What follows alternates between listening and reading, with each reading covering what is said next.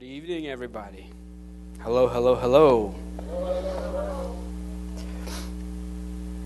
I just want to start with prayer and get into it.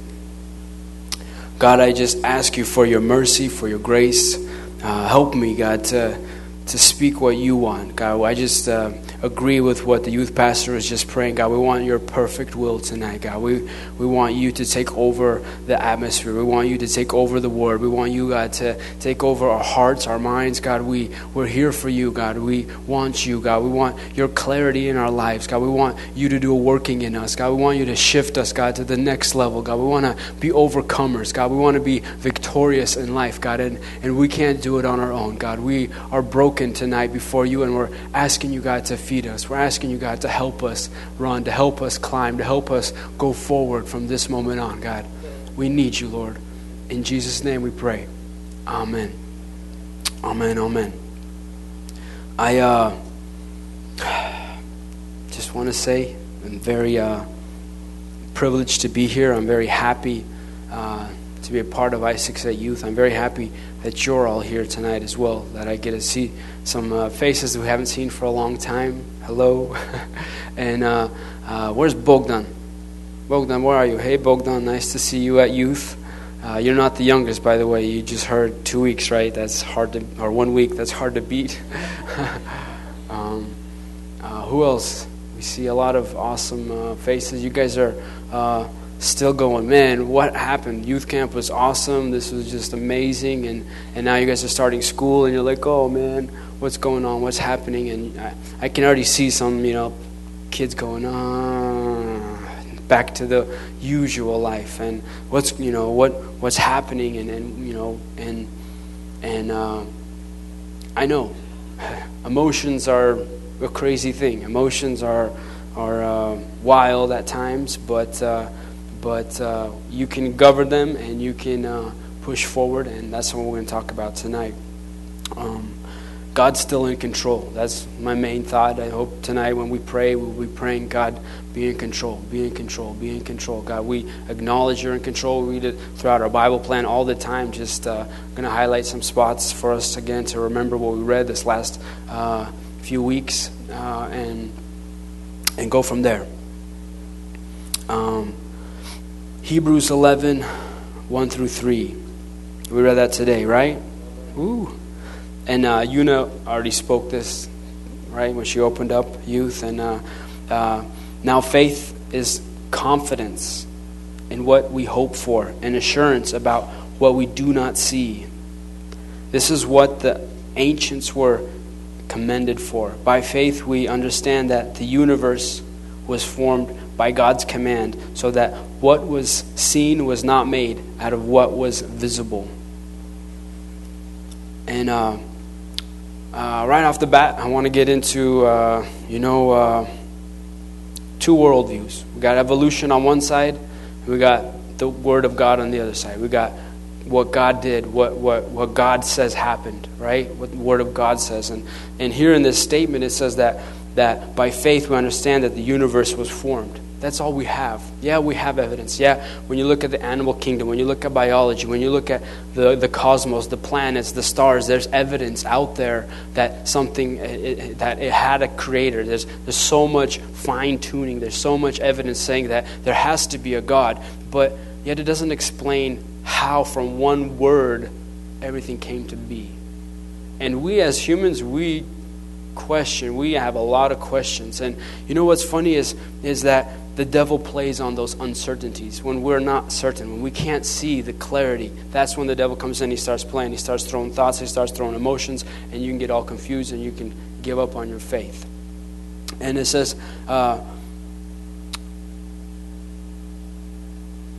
he says that he commanded so that what was seen was not made from what was visible. So there was nothing. I mean, even imagining nothing existing, pure blackness, is hard for our logic. It's hard to have that thought in your head, because you're here in this universe, on this planet, and all you see is life. You see happening. really right now? You see youth, you see chairs, you see people breathing and moving around, and you're like, how do we imagine nothing? It's impossible. It doesn't coincide with our world. It doesn't fit in our logic.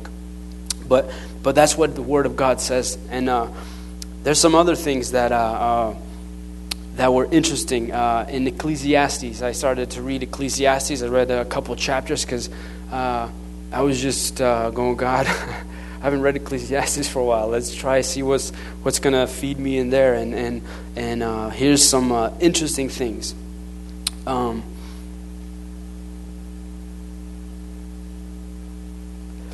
Ecclesiastes 3, 9 through 15.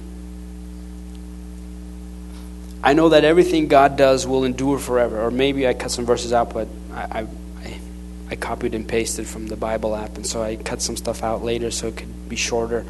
But I know that everything God does will endure forever. Nothing can be added to it and nothing taken from it. God does it so that people will fear Him. Whatever is has already been, and what will be has been forever. Has been before. And God will call the past to account. Ecclesiastes 3, 19 through 15, somewhere in there. It says this, that it's very complicated. In these three chapters, King Solomon, who wrote the book, is going through ups and downs. It seems like an emotional roller coaster where he's saying, you know what, I threw myself into sin and into after this world and I experienced everything, but it all came to nothing. And then I said, okay, I'm going to attain wisdom. I'm going to pursue God. And he started to pursue God. But then he realized another thing is that, the righteous and the wicked, they both die. So what's the point of pursuing righteousness? And then he went into another thing, and he goes back and forth. And I was a little scrambled here on my notes. I was trying to tell you this, that God leaves that picture blank for a reason. And that's so that we would have room for faith. I wish that God would explain everything to me. I wish that God would answer all my questions. I wish God would make life so, notched out so I can maintain control and I can function in my boxes and stuff, but God's not like that. God demands faith. God wants faith. God created something outside of God's out there, and in His world, in His little place that's called our galaxies, our world system is order, and He's in control. And He's outside of our system. And everything that He says and everything that He is doesn't fit our logic, doesn't fit our reasoning according, doesn't fit easily, but it fits. Okay, let me continue reading some things. Hebrews 11, 1 through 3. We read that.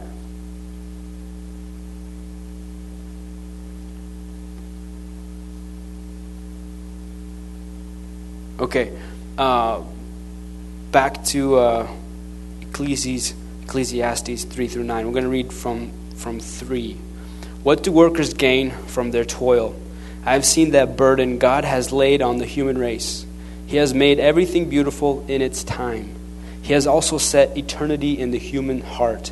Yet no one can fathom what God has done from the beginning to the end. It means even if we attempted to think about, the whole Bible all at once, we can kind of have an outline of what the beginning was and all the different people, all the different stuff. We got a good glimpse of that reading Hebrews chapter 11 today, right? Or chapter 11, right?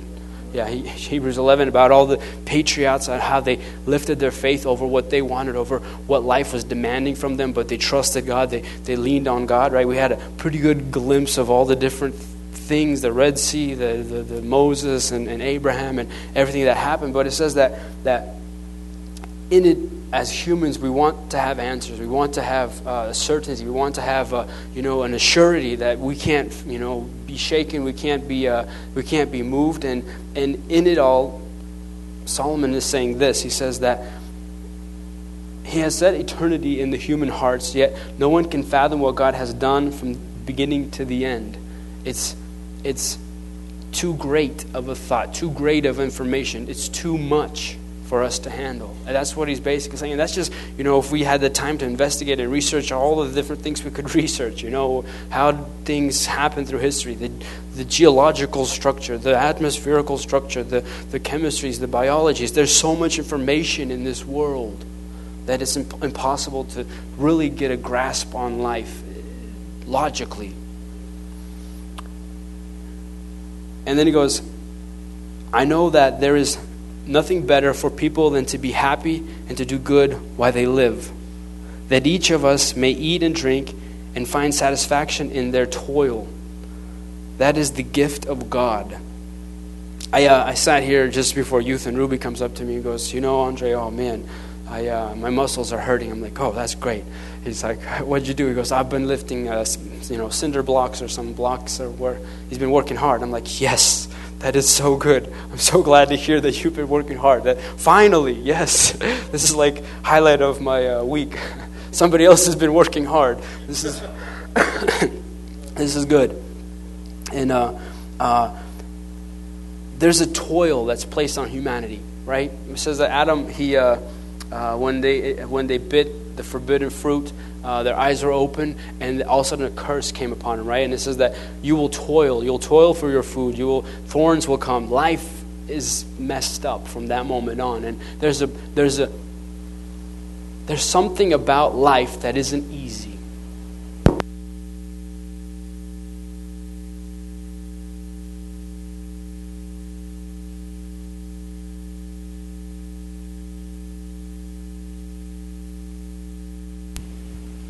Thank you, Dennis. I'm going to continue. I know that everything God does will endure forever. Nothing can be added to it, and nothing can be taken away from it. God does it so that people will fear Him. And I remember Ramil was talking about the fear of the Lord, right? What is the fear of the Lord? It's just this reverence of God. God, you created the world, you created my life, and you're in control. He really is in control. And if that's the case, then I should be paying attention. I should be asking you, what is my life about, and what am I supposed to do, and what is your perfect will? Help me attain that. Help me live that out. Help me find that, and help me align me. Help me, right? And then this crazy part in Ecclesiastes, the last part of 3:14 and 15, I think it says, God does it so that people will fear Him. Whatever has already been, and what will be has been before, and God will call the past to account. And this is a crazy thought for me. It doesn't fit my head at all. This scripture it's intense. It's basically saying that God can see everything forward, 10, 15, all of the time that's appointed to this world. He's already planned it. He's already seen it. That's how he can prophesy. He can tell us about the end. He can tell us about the Antichrist. He can tell us about how the world is going to come to a conclusion. He created this thing. It's like if you were a watchmaker, right? And you could calculate the parts, and you could determine how long the metal would take to wear out before the part breaks. Or you've seen, you created, watch 3005, 10 years ago, and now you're seeing, part number 672 come in for repairs, and you're like, wow, okay, that metal piece, it wears out at that point, right? And you only have this lifespan. You're a watchmaker. God is a human maker. God is the creator of the world. He has things so figured out, so fine-tuned, that watchmaking doesn't compare. And He has the ability to speak things into existence, and they come into it. Doesn't fit our logic. There's no way to wrap your mind around it. But yet God exists, and He's in control. I don't know how to explain that. I'm probably losing all you guys here, but that's what I'm thinking about when my life is going through hardships, when my life is going through crazy times, when you have things all lined up and you think, okay, my life is going to go like this, it's going to go like this, it's going to go like this, and then God goes, okay, do you want my will or your will? And it's like, yeah, I want your will, I want your will. And He goes, okay, then get ready. And something happens, it gets crazy. And God goes, okay, I'm going to take this away. You don't need that, okay. Or I'm going to put this in your life. Now take care of this. And you're just like, oh man, that doesn't fit the schedule. And I want you to do this. I want you to open up this time here. I want you to give up this. I want you to take this. I want you to give that away. And it's like, whoa, God, but I want some control of my life. I want to be able to think, 10, 15, 20 years down the road, what I'm going to be, what I'm going to do. And yet we read the Bible every day and we come over scriptures like this. And I'm just trying to be real. I'm just trying to say, hey, I'm trying to figure this thing out. If God's in control, then He's in control. Yes, we have a free will. Yes, we have a ability to choose to live for God or not live for God, or we have the ability to go left or right. But yet, we also have the ability to say, God, what do you want me to do? And that's God's perfect will. But then you have to actually do what He says. And I want to read Solomon's words in Ecclesiastes, another big chunk. So please just follow with me. Thank you. And this is Ecclesiastes 2, 1 through 14, and down through 26. It says this: I wanted to see what was good for people to do under the heavens during the few days of their lives. I undertook great projects. I built houses for myself and planted vineyards. I made gardens and parks and planted all kinds of fruit trees in them. I made reservoirs of water and groves of flourishing trees. I brought male and female servants and had other slaves who were born in my house. I also owned more herds and flocks than anyone in Jerusalem before me. I amused silver and gold for myself and the treasures of kings and provinces. I acquired male and female singers and harem as well. The delights of a man's heart. I became greater by far than anyone in Jerusalem before me, and in all this my wisdom stayed with me. I denied myself nothing my eyes desired. I refused my heart's no pleasure. My heart took delight in all my labor, and this was the reward for all of my toil. Yet when I surveyed all that my hands had done and what I had toiled to achieve, everything was meaningless and chasing after the wind. Nothing was gained under the sun. Then I turned my thoughts to consider wisdom and also madness and folly. That what more can the king's successor do than what has already been done? I saw that wisdom is better than folly, just as light is better than darkness. The wise have eyes in their heads, while the fools walk in the darkness. And later he goes on to realize that, again, it's going through this craziness of roller coasters and emotions, and he's writing all this out, and he's saying, I've done it. I've lived life to the fullest. I've had everything. Actually, he's the most richest, wealthiest man in history, and God says that he will ever be. There will never be anybody richer. Nobody will ever attain more than King Solomon, right? He is the richest, and he will stay the richest forever. And we know of rich people today, but nothing compared to what King Solomon had and maintained and owned and got to be a part of, or got to see himself be a part of, right?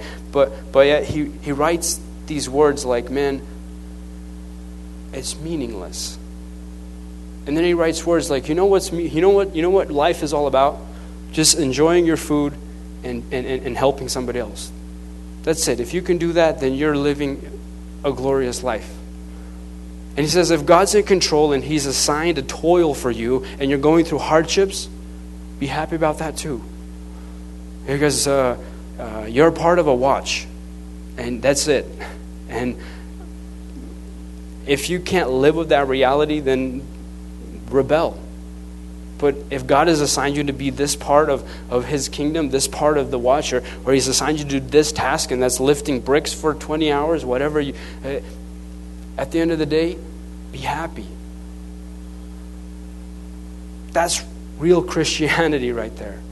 It's I'm not trying to build an illusion. I'm not trying to hype you up tonight. I'm not trying to give you this some kind of a magic show. I'm just trying to say, you know what? Life is not easy. Life is difficult at times. Life is hard work. It says that work is the lot of man in chapter 3. It says that every man has to work, and in America we all want these dream lifestyles. We want everything to be pretty. We want everything to be perfect. We want everything to be nice. We want our weddings to be perfect, right? And we want all the colors to match, and we want the flowers to work together. And we want the music and the songs and the dance coordination to go right. We want the limo to show up on time. We want all these different things to happen. And I'm sharing because you guys know I'm getting married in 2 weeks. And we want all our finances to still stay normal, and we want the best apartment, and we want all this, and we want all this, and we want all this, and we want all this. But in the end, you run, and in the end, if you lose the focus on why you are alive, then there's no point. There's no happiness. There's no blessing. There's no joy. And I don't know why I decided to preach tonight. I other than, I trusted God's in control. I said, God, if you're in control, you'll give me something to say. If you wanted me to preach, if Father is asking me to preach, and He's saying, take this time, I know life is crazy, but I want you to preach. I want you to focus on God. I want you to dig up something for the youth. I want you to feed, do something. I want you to stretch yourself. And I'm like, this is nuts. This is crazy. But, okay, what I know is I don't want to miss the open door. I don't want to miss the opportunity to say, yes, God, I'll do it. Yes, God, I'll be a part of it. Yes, God, that's where you're sending me. I'll go. And I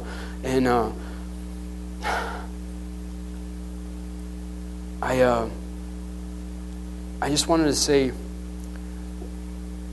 we can't be afraid of work. We can't be afraid of hard times. We can't be afraid of persecution. We can't be afraid to suffer. That's a lot also in life. And we already said, Pastor preached the message on the cross. Be willing to die. Be willing to lose your head for His name. And that's what we read today. And that was so inspiring today. In Hebrews, we read, it says this. Hebrews 11:32 and 40. It says, I'm going to read another big part, so just focus, please. And what more shall we say? I do not have time to tell about Gideon. And this is after he's listed Abraham and Moses and Joseph and everybody else. He says, I'm going to quickly mention this. And he says, Gideon and Barak and Samson and Jephthah, and about David and Samuel and the prophets, who thought faith conquered kingdoms, administered justice, and gained what was promised, who shut the mouths of lions, quenched the fury of the flames, and escaped the edge of the sword, whose weakness was turned to strength, who became powerful in battle and routed foreign armies. Women received back their dead and raised to life again. There were others who were tortured, refusing to be released so that they might gain an even better resurrection. Some faced jeering and flogging and even chains and imprisonment. They were put to death by stoning. They were swayed in two. They were killed by the sword. They went about in sheepskins and goatskins, destitute, persecuted, and mistreated. The world was not worthy of them. They wandered in deserts and mountains, living in crags and holes in the ground. Those were all commended for their faith, yet none of them received what had been promised, since God had planned something better for us, so that only together with us would they be made perfect. That's a lot of information. You guys are like going, wait. What is he trying to say? And what I'm saying is this. That's Christianity. It's putting God first. It's putting God's word first. It's putting God's kingdom first. The craziest part is when this guy is saying this, there were others who were tortured, refusing to be released, so that they might gain an even better resurrection. that person had some clarity on what he was living for. That's intense. They're torturing you and they're saying, hey, we can release you now. And he goes, no, finish me. I'm going to heaven. That's crazy. That's insanity. But that's a highlight in our Bible plan today. And yet, I know some of you guys are going to schools and you're like, man, how am I going to do the school club? How am I going to pray once a week in my school?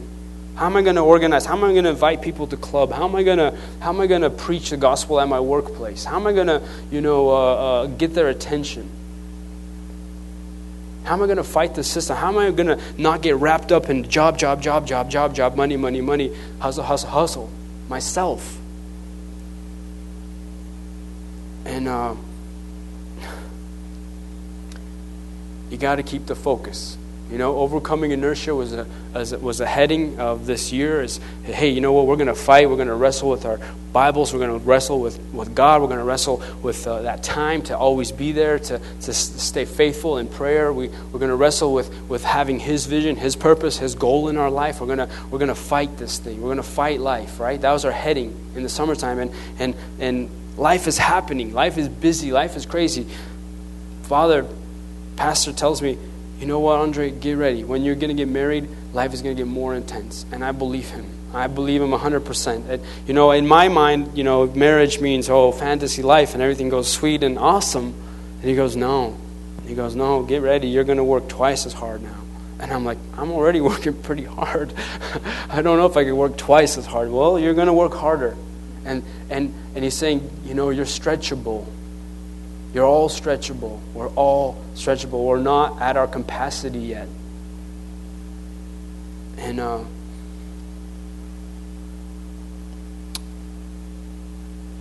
it says, Hebrews 10:36 and 39. It says, a couple chapters back, you need to persevere so that once you have done the will of God, you will receive what He has promised. For in just a little while, He who is coming will come and will not delay. But my righteous ones will live by faith. And I take no pleasure in the one who shrinks back. But we do not belong to those who shrink back. And we are and are destroyed. And those who shrink back and are destroyed. But to those who have faith and are saved. And that's it. That's all I want to share. I want to be one of those who doesn't shrink back. I want to be one of those. In today's world where everything is so slight, everything is pitched at just entangling you and ripping you away from God's kingdom. Everything, every TV show, every channel on the radio, everything is just to get your attention, to get your focus off of every time you go to school, there's so much stuff happening against you that if you're not preparing, if you're not reading your word, if you're not saying, God, how do I find you? How do I hold on to you? You're going to be one of those who turn back. You're going to be one of those who goes, you know what? That's impossible. I know. Logically, it's impossible, but you got to apply something.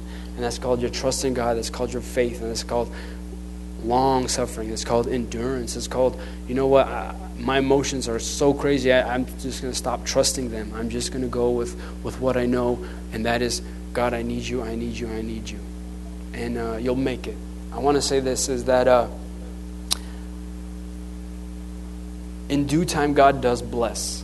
In due time, in seasons. God orchestrated everything to be in seasons. And even the crazy seasons, God will bless you. God will watch you walk through the crazy seasons. I want to say, Ilya, out of everybody at camp, I think you have the most hardship, I think, at camp. He had his phone disappear, and yet he said, you know what, I'm here at camp because I want to see God, and I want to know God. And, getting a new phone, an expensive phone, and then to watch it disappear out of your life is something challenging. It's something that's challenging. Hey, do I continue to be faithful and trust God? Do I continue to go to this crazy youth service, even though I'm all the way from Bellingham, and I drive an hour to come here for what? And I come to camp and I spend the time with God, and my phone gets missing, right? Somebody takes it, and what's up with all that, And I see,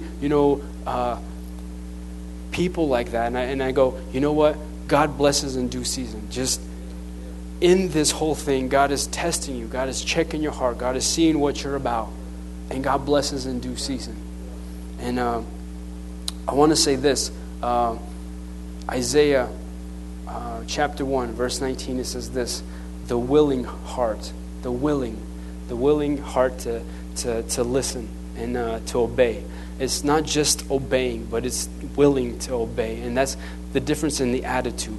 And that's what I want to pray about today, is to have that willing attitude to go, God, in the midst of craziness, in the midst of struggle,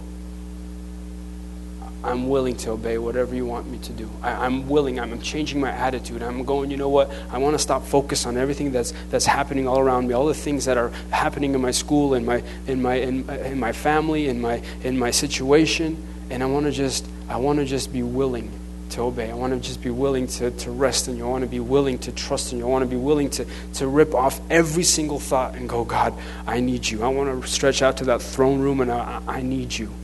I have nothing else to solve me, to solve my situation, to solve where I'm at, to solve what I'm fighting.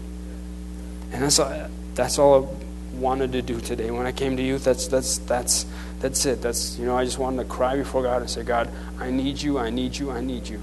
And please show up in my life, and please help me make the right decisions, and please steer me, God, and please take over, and please help me.